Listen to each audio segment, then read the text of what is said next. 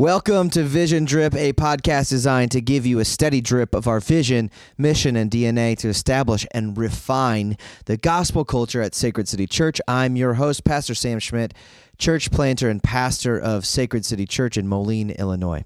I am so excited to have you with me as I hope this podcast helps to equip you as a disciple of Jesus in the everyday rhythms of life as we set out to make disciples, plant churches, and renew the city.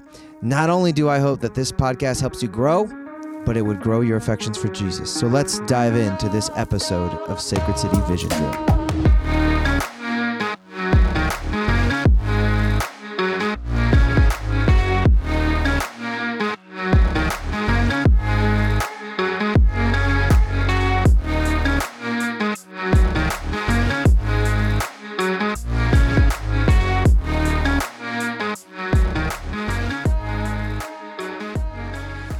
Hey, everybody. Welcome back into another episode of Sacred City Vision Drip. I missed you last week. I had every intention of rolling out a podcast, and then the week kind of got away from me. I was able to sneak away. I was out of the pulpit, actually, the last 2 weeks. Well, I preached 2 weeks ago in somebody else's church, and the last week I was out of town.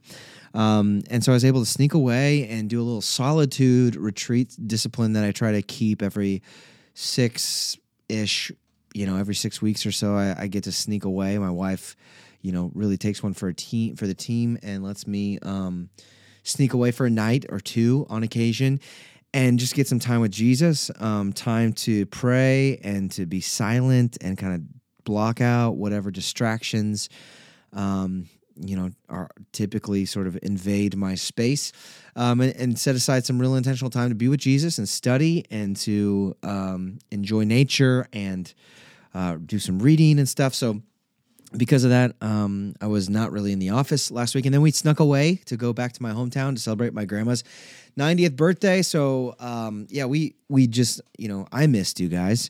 It's been 2 weeks it'll be 3 weeks since I'll have been with you. And I'm starting to feel it because there's something about, even though you can go to other people's churches and you can get fed and the word of God is still there, there's something about being with your people, being with the people that you do life with, and, you're just in the same space, and, my soul craves that. And so I really don't know how people go multiple weeks in a row without going to church, because I can feel it. I can feel it in my soul when I don't have that sort of special nourishment from the Lord that I receive when I worship with y'all here at Sacred City Moline.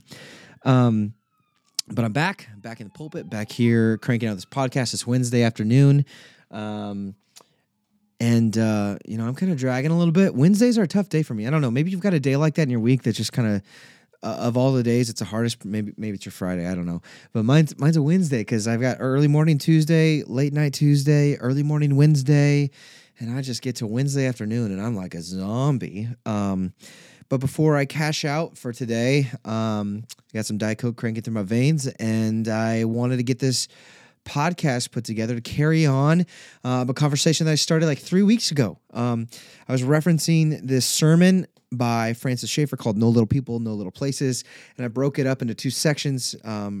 Previously, it was the first part, No Little People, and today I want to talk about No Little Places. If you missed the first one, you can go back and listen to it, but just, hey, here's a quick recap for you.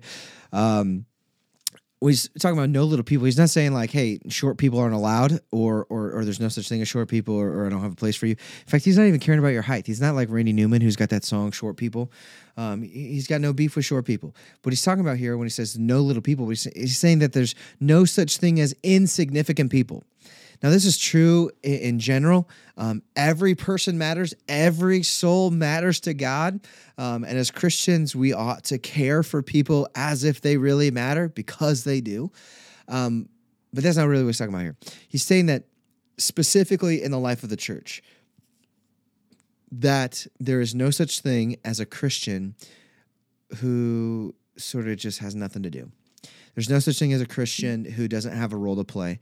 In fact, this whole thing, we were preaching through Ephesians 4 when Paul talks about Christ gifting all of the members of the body according to his measure. So, in other words, Jesus when someone comes to faith, not only does God give them new life, in their new life, God gives them a new kind of gifting, or uses a gifting that's already been there, and sort of redeems it for the purpose of the church. So maybe it's teaching, maybe it's hospitality, maybe it's compassion or prayer or healing or prophecy or truth speaking. There's all kinds of different spiritual gifts, administration, all kinds of different gifts that Jesus gives a church, and they vary in quantity. I mean, you might have a couple of different gifts. You might have one gift that is your wheelhouse. In intensity, there's some things you might be really gifted in, and other things that maybe not so much. But for us as Christians, part of the life of the church is to help one another discern what that gifting is, and then to help one another deploy those gifts in service to the kingdom of God and the advancement of the gospel here in the Quad Cities and beyond, or I guess in any locale wherever you might be listening to this podcast. And so as Christians, we were gifted, and because of this reality, Francis Schaeffer and the Apostle Paul both would attest that there's no such thing as a member that doesn't matter. There's no such thing as a limp finger or a bummed up kneecap that has no role, that can't do anything, that's just insignificant. Every member matters. And the way that Francis Schaeffer talked about this was going back to the book of Exodus, talking about Moses, God calling Moses, who had his own sort of setbacks. He had a stutter, and God using Moses. But not only did he use Moses, that the stick, Moses' staff, like the piece of wood that he used to shepherd and walk around the desert with, God took that stick and used it in a powerful way before Moses. So you see it when Moses threw down the rod. Well, actually, there's a transition that happens in there. It goes from being the rod of Moses to the rod of God. That God, it's been consecrated to God. It's been deployed for God's purposes, and as it gets used for God's purposes, it takes a new life. God uses it in a really unique way when all of the wizards and witches are the sorcerers of Pharaoh are doing their own sort of voodoo magic and throwing down their stuff to becomes a snake, and Moses throws his down and it's a snake, and then Moses' rod eats up all the other snakes, and then Moses picks it back up and it's a rod again, and then it's the rod of God that Moses strikes the rock with, and water pours out. And so we see through this book of Exodus how God so uses a stick, and because God can use an inanimate object like a stick, we can have great confidence as Christians that God can use us.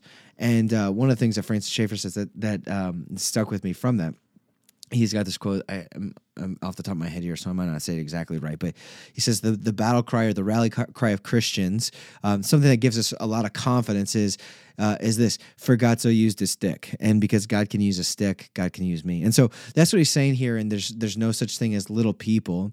And then the second part of this is that there's no such thing as little places. No little places.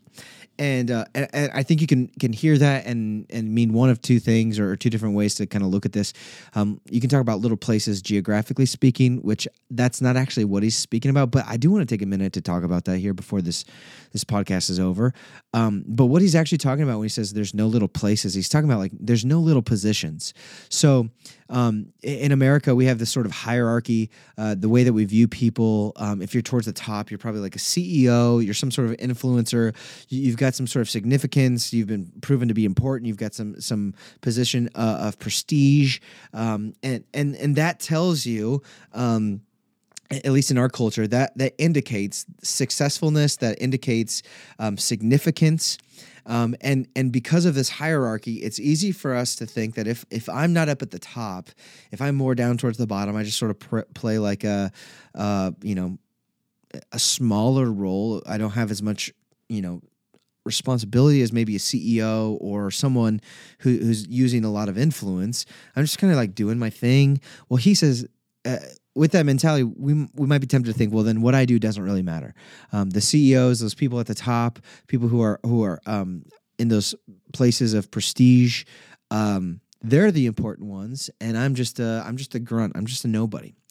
And And actually, what he's trying to show us here in the sermon, which I guess I could talk about it, but you should probably just read it because that'd probably be better. I should go back and re-record all these sermons or these podcasts and just read the sermon for you instead. But it just got me thinking. Maybe my thoughts will help kind of spur you on and give you some sort of encouragement. But the fact that there are no little places, so there are no such things as an insignificant role to play. Now, if you think of that in terms of the body of Christ or the church, that means like, okay, if you just show up on a Sunday morning, there's going to be certain giftings that are demonstrated or modeled from the stage that when you look at it, you say, oh, well, those must be the really important giftings. The preaching gifting or the singing gifting or, somebody's doing the reading ministry or even the hospitality team. People that are up there doing stuff. And so it's like, well, I don't really have those giftings, so I must be kind of like the JV squad. I got like the leftovers of the gifts that, so it's kind of, it's nice to have a gift, but it's really not. Well, actually he's saying that there's no such thing as a position that's too small, or there's no such thing as a role that's insignificant, because just as people are consecrated, he says this, there's no such thing. What does he say? Here's a quote: there are no little people and there are no big people in the true spiritual sense, but only consecrated and unconsecrated people. So if you are a consecrated person, I mean that you're devoted to God, you're committed to God's mission, you're committed to doing life the way that God instructs us to live, that you're devout in your apprenticing of Jesus, then you, where you are, there is significance naturally embedded in that, because there's significance naturally embedded in you because of Christ. And he says that we have the syndrome of size in America, that we think that size is going to show success, that if I'm consecrated, there will necessarily be large quantities of people, dollars, etc. So he's saying that if I'm really devoted, there's going to be like this degree of influence or notoriety that will follow me naturally. He says this is not so. Not only does God not say that size and spiritual power go together, but he even reverses this, especially in the teachings of Jesus, and tells us to be deliberately careful not to choose a place too big for us. So what he's getting after is that there's this hunger that we have because in our culture, we want to have that position of notoriety, that position of significance, that we have an appetite to get to that big spot, to be seen by a lot of people, to be heard and have some sort of platform where many people respond to us. We have some sort of exposure. And what he's saying is like, listen, that might not actually be the best thing for you. And I think that's true. That might not be the best thing for you. That might not be the best thing for a lot of people, because in order to occupy that space, to have a lot of influence, to have a lot of exposure, you need to have a character that can carry you through all of that responsibility and all of the difficulty that's going to come from having that kind of a position. And so while we might aspire to wanting a role, there's something that doesn't mean that in the interim, where we are doesn't matter. So for example, my story, I moved to the Quad Cities after college. In college, I was involved in a church, in their worship ministry and campus ministry and stuff. And in that time there, I sensed a calling, kind of a loose calling to ministry and specifically to be part of a certain kind of church, which ended up in me moving to the Quad Cities to be part of Sacred Seed Davenport Church Plant. They were doing church in a unique way. Like how we do it now, gospel community mission, really driving, well, first of all, gospel centrality, which was not always something that was easy to find. Thankfully, more and more that's on the rise, I think. But there's still a lot of churches that maybe are missing the gospel.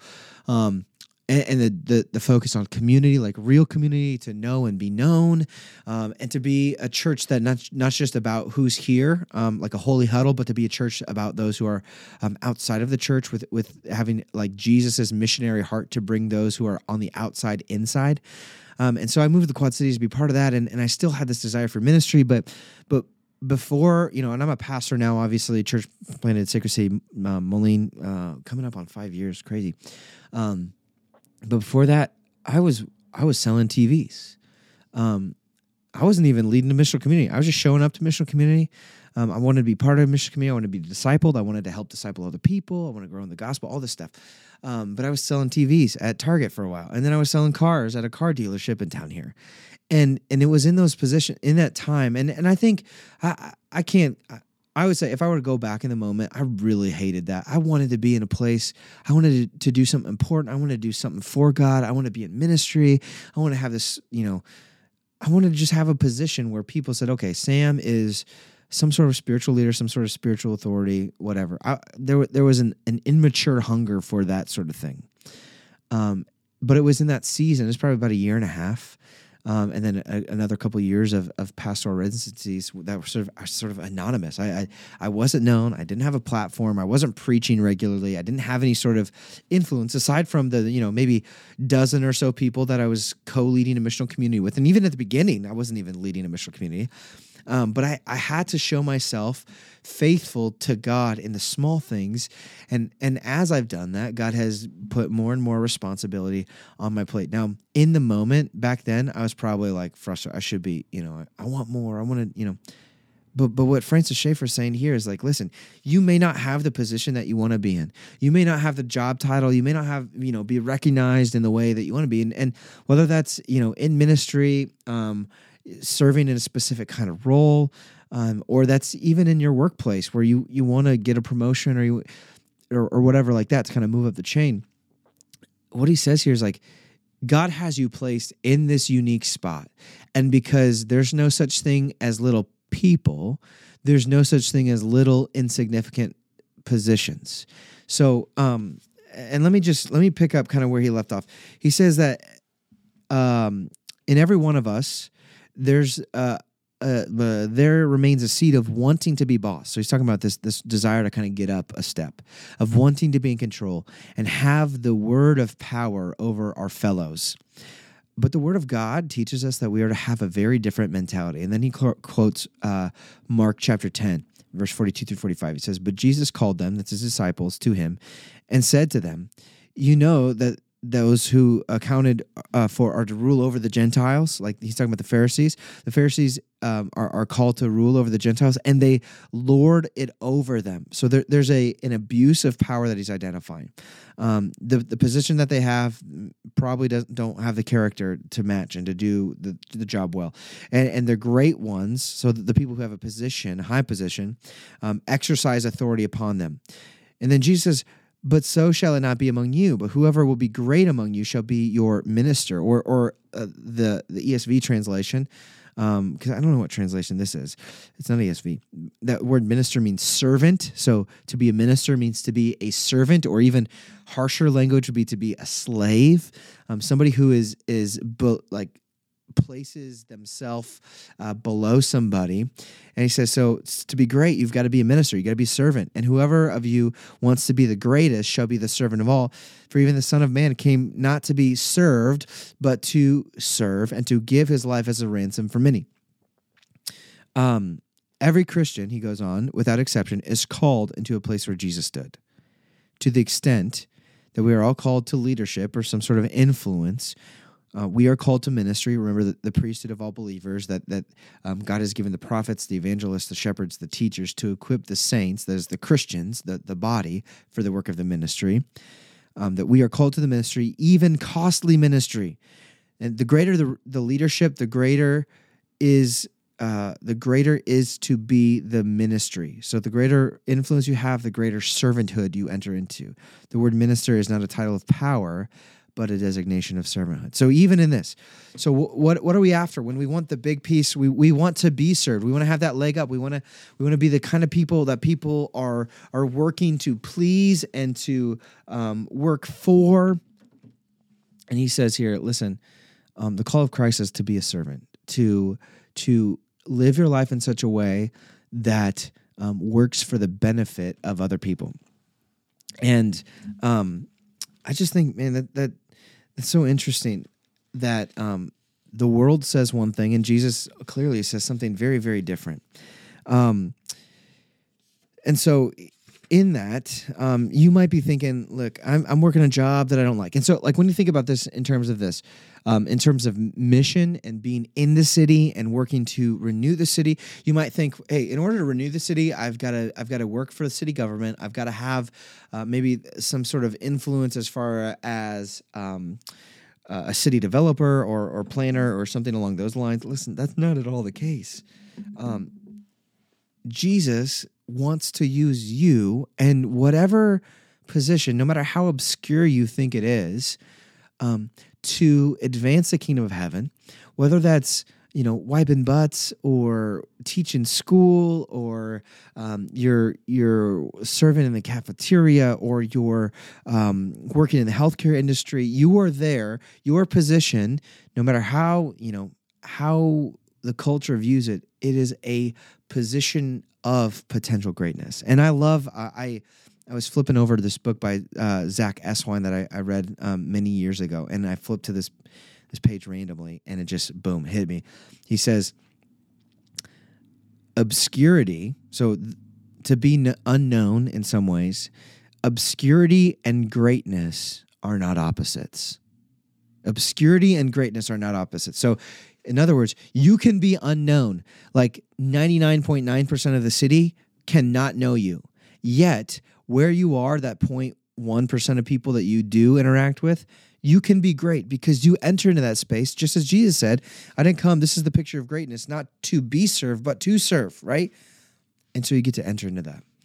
And so there's no little places, there's no little positions. I'm going to take a break here because my throat, I'm about to cough. A Diet Coke, yeah. All right, so there's no little places, no little positions. Now, that's probably the truest representation of what Francis Schaeffer is talking about here.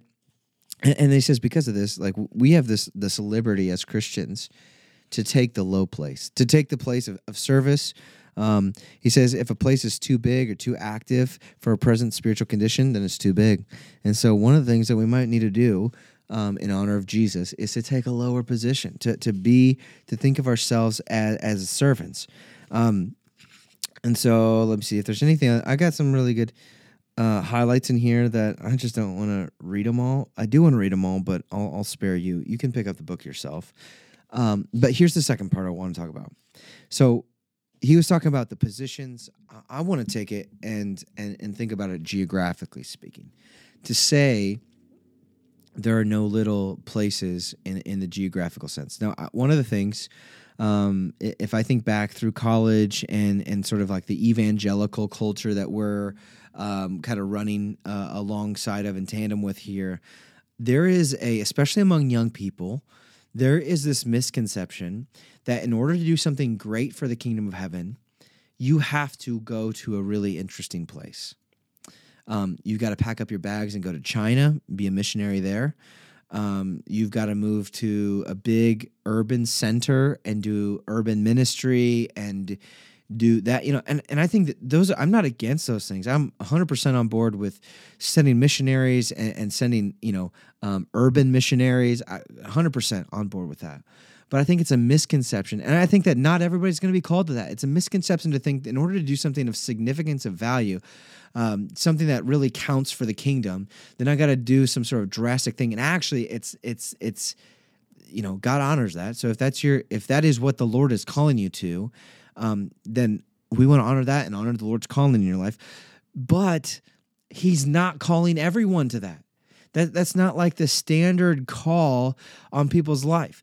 And I think that when we think this way, that in order to do something significant for God, I've got to move somewhere interesting, it causes us to undervalue the place where we currently are or the places that are seemingly just ordinary, I guess. So like specifically rural places or the normal like suburban city places or these small mid-sized cities that don't really have all the amenities and all the cool hype and all of the entrepreneurial buzz and it's like these cities that and causes. And I think that if I go back to the sermon series that we had called A Church for the City, I remember doing quite a bit of like asking people from Moline specifically of like what they thought about the city and their take on it. I think one of the common refrains that you hear from young people is like, we're just ready to get out of here. They don't appreciate they don't appreciate what what's going on here or what God's doing here, or even specifically thinking about ministry stuff or living life in community on mission with gospel intentionality. It's like they've got to do it somewhere else, and I just think that this is unhelpful. And untrue. And what's going to happen eventually is that there will be nobody in these places. Now, God loves the cities.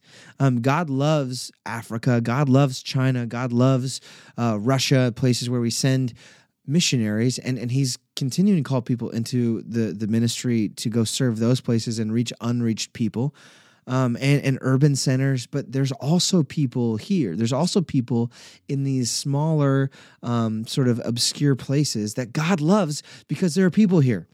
And so I think that it can cause some sort of disdain for these seemingly obscure places. And really the call of with this sense of there's no such thing as little people and there's no little places or positions. There's no geographical insignificant places either. Moline matters to God. Rock Island matters to God. Bettendorf matters to God. And Aledo matters to God. Like all these places God cares about. They're wrapped up in his redemptive plan in the renewal of all things. When he says he's coming to renew all things, Davenport, Moline, Rock Island, Aledo, Silvis, they're all included in that. And so they matter to God. And so one of the things that I really want to see, especially in our kids, not every kid that comes up in Sacred City is going to stay here. I know that's not going to be the case. And some kids are going to grow up here, they're going to move on, and maybe they'll go to those cool cities that some people want to go to. And maybe they'll go away and they'll come back. But one of the things that I want to hear, the refrain that I want to hear from our kids is just say, man, this city matters to God. And because it matters to God, it matters to me. And so I want to find a place, I want to find my place in this city. I want to find a place where I can contribute, where I can work for the renewal of the city. And I think that's another thing. If you go to like, a big city, if you go to LA and you want to win the city for Christ, it's like, that's a big city. That is a 200-year plan right there, where the task is so huge where it's going to take a long time, and barring some sort of major revival outbreak happening, for you to affect the city in a really, really noticeable way. But one of the things about being in a smaller mid-sized city is that if you get enough people, and it doesn't have to be like a huge majority, but if you get enough people faithfully loving and serving Jesus, you can create a counterculture. And eventually that counterculture picks up more and more steam, and eventually it runs rival to the main culture. And it could even, Lord willing, sort of like kind of take over as the dominant culture, this Jesus-loving, Bible-exalting, God-honoring culture where we're making disciples, planting churches, renewing the city. Man, that would be something else. And I think that one of the things about, even in a rural space, like you want to talk about my friend Tim Kimberly, who's in Collins, Iowa, a small rural town, just planted a couple years ago. They are like, the kingdom of heaven might be in Collins, Iowa, more than any other place in the state of Iowa, honestly, because what God is doing there, there's a movement happening, and because this movement's happening, it's affecting the dynamics of the town. Now, so like the rural places, you get these little outposts of the kingdom of heaven, these smaller mid-sized cities. You get the more people that participate in it, the more you get to experience it. It's like you can actually change the city. And so I think that's something about this that, God loves Moline. God loves the Quad Cities, and they matter to him. And I think that they really ought to matter to us. And let me see. I think there's one more quote that I wanted to share with you. Actually, no, I already read it. So there's not. That's where I'm going to add it. I'm going to right there. There's no such thing as little people. There's no such thing as little positions. There's no such thing as little places. All of it matters to God. Right? This is part of living a sacred life, a life that's been devoted, a life that is been consecrated to God. It matters to him. And so we can have great confidence when we go about our days. If we're working as a janitor, working as a cook, wiping butts, as a doctor or a nurse or whatever it might be, or wherever you are, whatever part of the city you're in, it matters to God. Your work matters.